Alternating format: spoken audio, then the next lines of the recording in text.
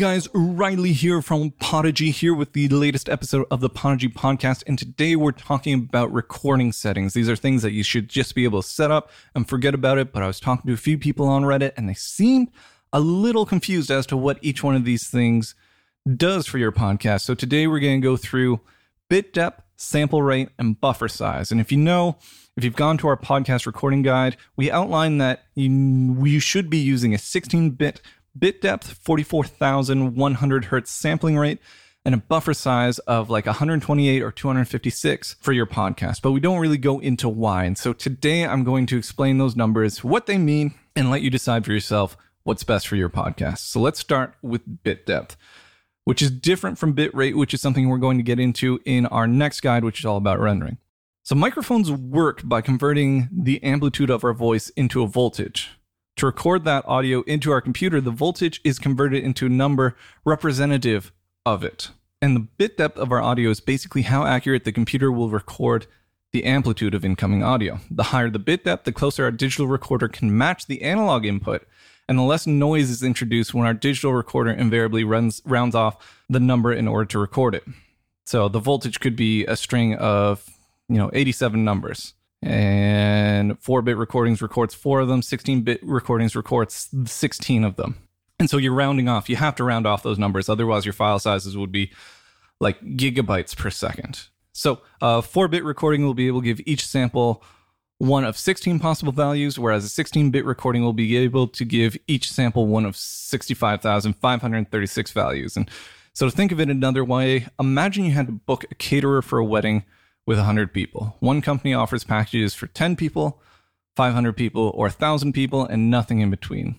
And none of those packages really represent what you need, but if you had to choose one, it'd probably be the one with the 500-person package, even if that would leave you with a bunch of leftovers, because you don't want to leave 90 people without food. That's basically what a 4-bit recording is like. And the 16-bit recording is more like a catering company that offers a per-person rate. So it'll give you exactly what you need. But these days, you'll see a lot of interfaces advertising that they have 24-bit recording, and surely that must be like a catering company that lasers on the name of each guest into the steak or chicken they've requested, because that's a fancy thing people like, right? And so it's true that 24-bit recording offers 16,770,216 values for each sample of audio, but most of those numbers are certainly wasted on podcast recordings. You see, the main advantage of increasing bit depth is it allows for a lower noise floor. While 24-bit recordings can sound cleaner in a controlled environment like recording studios, it's not going to make any difference for a podcast recorded in an untreated apartment. It just gives you the capacity for lower noise, but doesn't actually change anything sonically. So to put that another way, for a 16-bit file, you'd have to turn up the volume until it was equivalent of the sound of a food processor before you'd notice the noise floor introduced by quantization. For a 24-bit file, you'd have to turn the volume up until it was the equivalent of a jet engine taking off before you notice a noise floor introduced. And by that point, you'd be losing your hearing. And we don't even have equipment yet that can fully replicate 24-bit recording. So it's wasted on us. And so while, it's great, chances are you're recording in a place that has a noise floor much higher than that, like a noise floor where you wouldn't notice a noise floor before a jet engine takes off. And so you can't really take advantage of 24-bit recording. But don't be so sad about 16-bit recording, because the noise introduced in a 16-bit recording is about the equivalent of someone dropping pins on the floor one at a time in the background of your podcast. Probably not something people are going to notice, especially after you turn your recording into a lossy MP3 and send it off onto the internet. Like, you're not going to notice one guy dropping pins. It's super, super quiet. So 16-bit recording is great and offers significantly smaller file sizes than 24-bit recording, which, again, you're not going to be able to take advantage of. I'm sorry about that. It's just a marketing ploy to sell you different audio interfaces. And so now let's move on to sample rate. And when we looked at bit depth, I mentioned that each sample of audio is given an amplitude value. Our sample rate is sort of what defines the length of each sample, with our recommended setting of 441K producing 44,100 samples of audio every second. Higher sample rates also allow recordings to pick up higher frequencies. What does that really mean for podcasters? Why do we recommend 441K for recording? So the first thing you need to know is that the human ear can only hear frequency up to 20,000 hertz. Anything above that is wasted on us. However, there's this thing called the Nyquist-Shannon sampling theorem.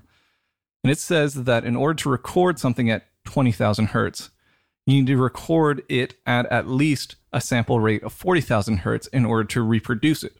Basically, our recording frequency needs to be at least double what we're trying to record in order to make it sound like it did originally. And so part of the reason why Stuff You Should Know and the WTF podcast sound a little off is because they're rendering their episodes out at 22,000 hertz, which is right around the limit of human hearing, but it's not doubling it, which means that it's actually losing information that we're used to hearing in podcasts.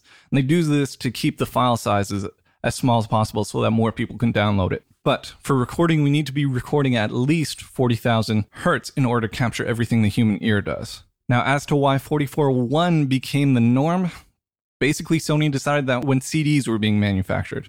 As to why it continues to be used widespread in the internet age, that has more to do with compatibility. Just about everything on the internet uses 44.1K for audio, and that ensures that generally audio sounds the same across all platforms. Occasionally, you'll hear audio that sounds slightly pitched down and kind of slow, which usually means a 48,000 hertz file is being played through a 44.1K player. It's a long and complicated reason as to why these things happen, but suffice to say, 44.1K will always ensure your audio plays well across the net. And now, that brings us to buffer size, which is basically how many samples at a time our computer will write to disk. That is our buffer or our block size. At a sample rate of 44.1K, our computer needs to write 44,100 samples every second, and we need to decide how often it will check for new samples. A lower buffer size will mean less latency, sort of the time between you speaking into a microphone and your computer being able to play it back, but it will increase the strain on your computer. So think of it this way, a buffer size of 32 will mean your computer is checking on incoming audio 1,378 times every second. Whereas a buffer size of 512 will mean it only has to check it 86 times a second. And when your computer is still writing one buffer, after the next buffer fills up, you start to hear clips and clicks and dropouts in your audio, and that's not good. It makes the audio completely unusable. So you always want to ensure you have a buffer size that's big enough so your computer will have a chance to write down one buffer before the next one fills up. And this means that unlike sample rates and bit depths, there is no hard and fast rule for buffer sizes. Each of you will have to determine what is right for you on your own based on your computer equipment and what you're trying to do.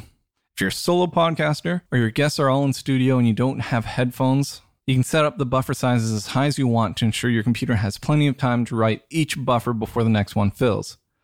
However, if you're recording and talking to someone over Skype or Discord or Zencastr or something like that, you'll have to be wary of the effect higher buffer sizes have on latency. The higher your latency, the longer it will take for your audio to get to your guest. You'll probably have more false starts and instances of talking over each other. Nothing that can't be fixed while you're editing, but it's definitely something to keep in mind. And that's it for this episode. Again, this was mostly made as an addendum to our recording guide, which you should come over to Podigy.co and check out our growing list of guides. Everything's up there for free. Everything that we use is free except for Reaper, which is $60. It's a great way to get your feet wet with recording and editing and getting great podcasts out there. That's all we want to do. We want to get more great podcasts out there. If you're looking for help with your podcast, we can definitely do that. We've got services. We've got great editors. We've got great script writers. We've got everything you need to make a fantastic podcast. So that's it for me today. I'm Riley again, owner of Podigy. Looking forward to talking to you soon. We'll see you next time.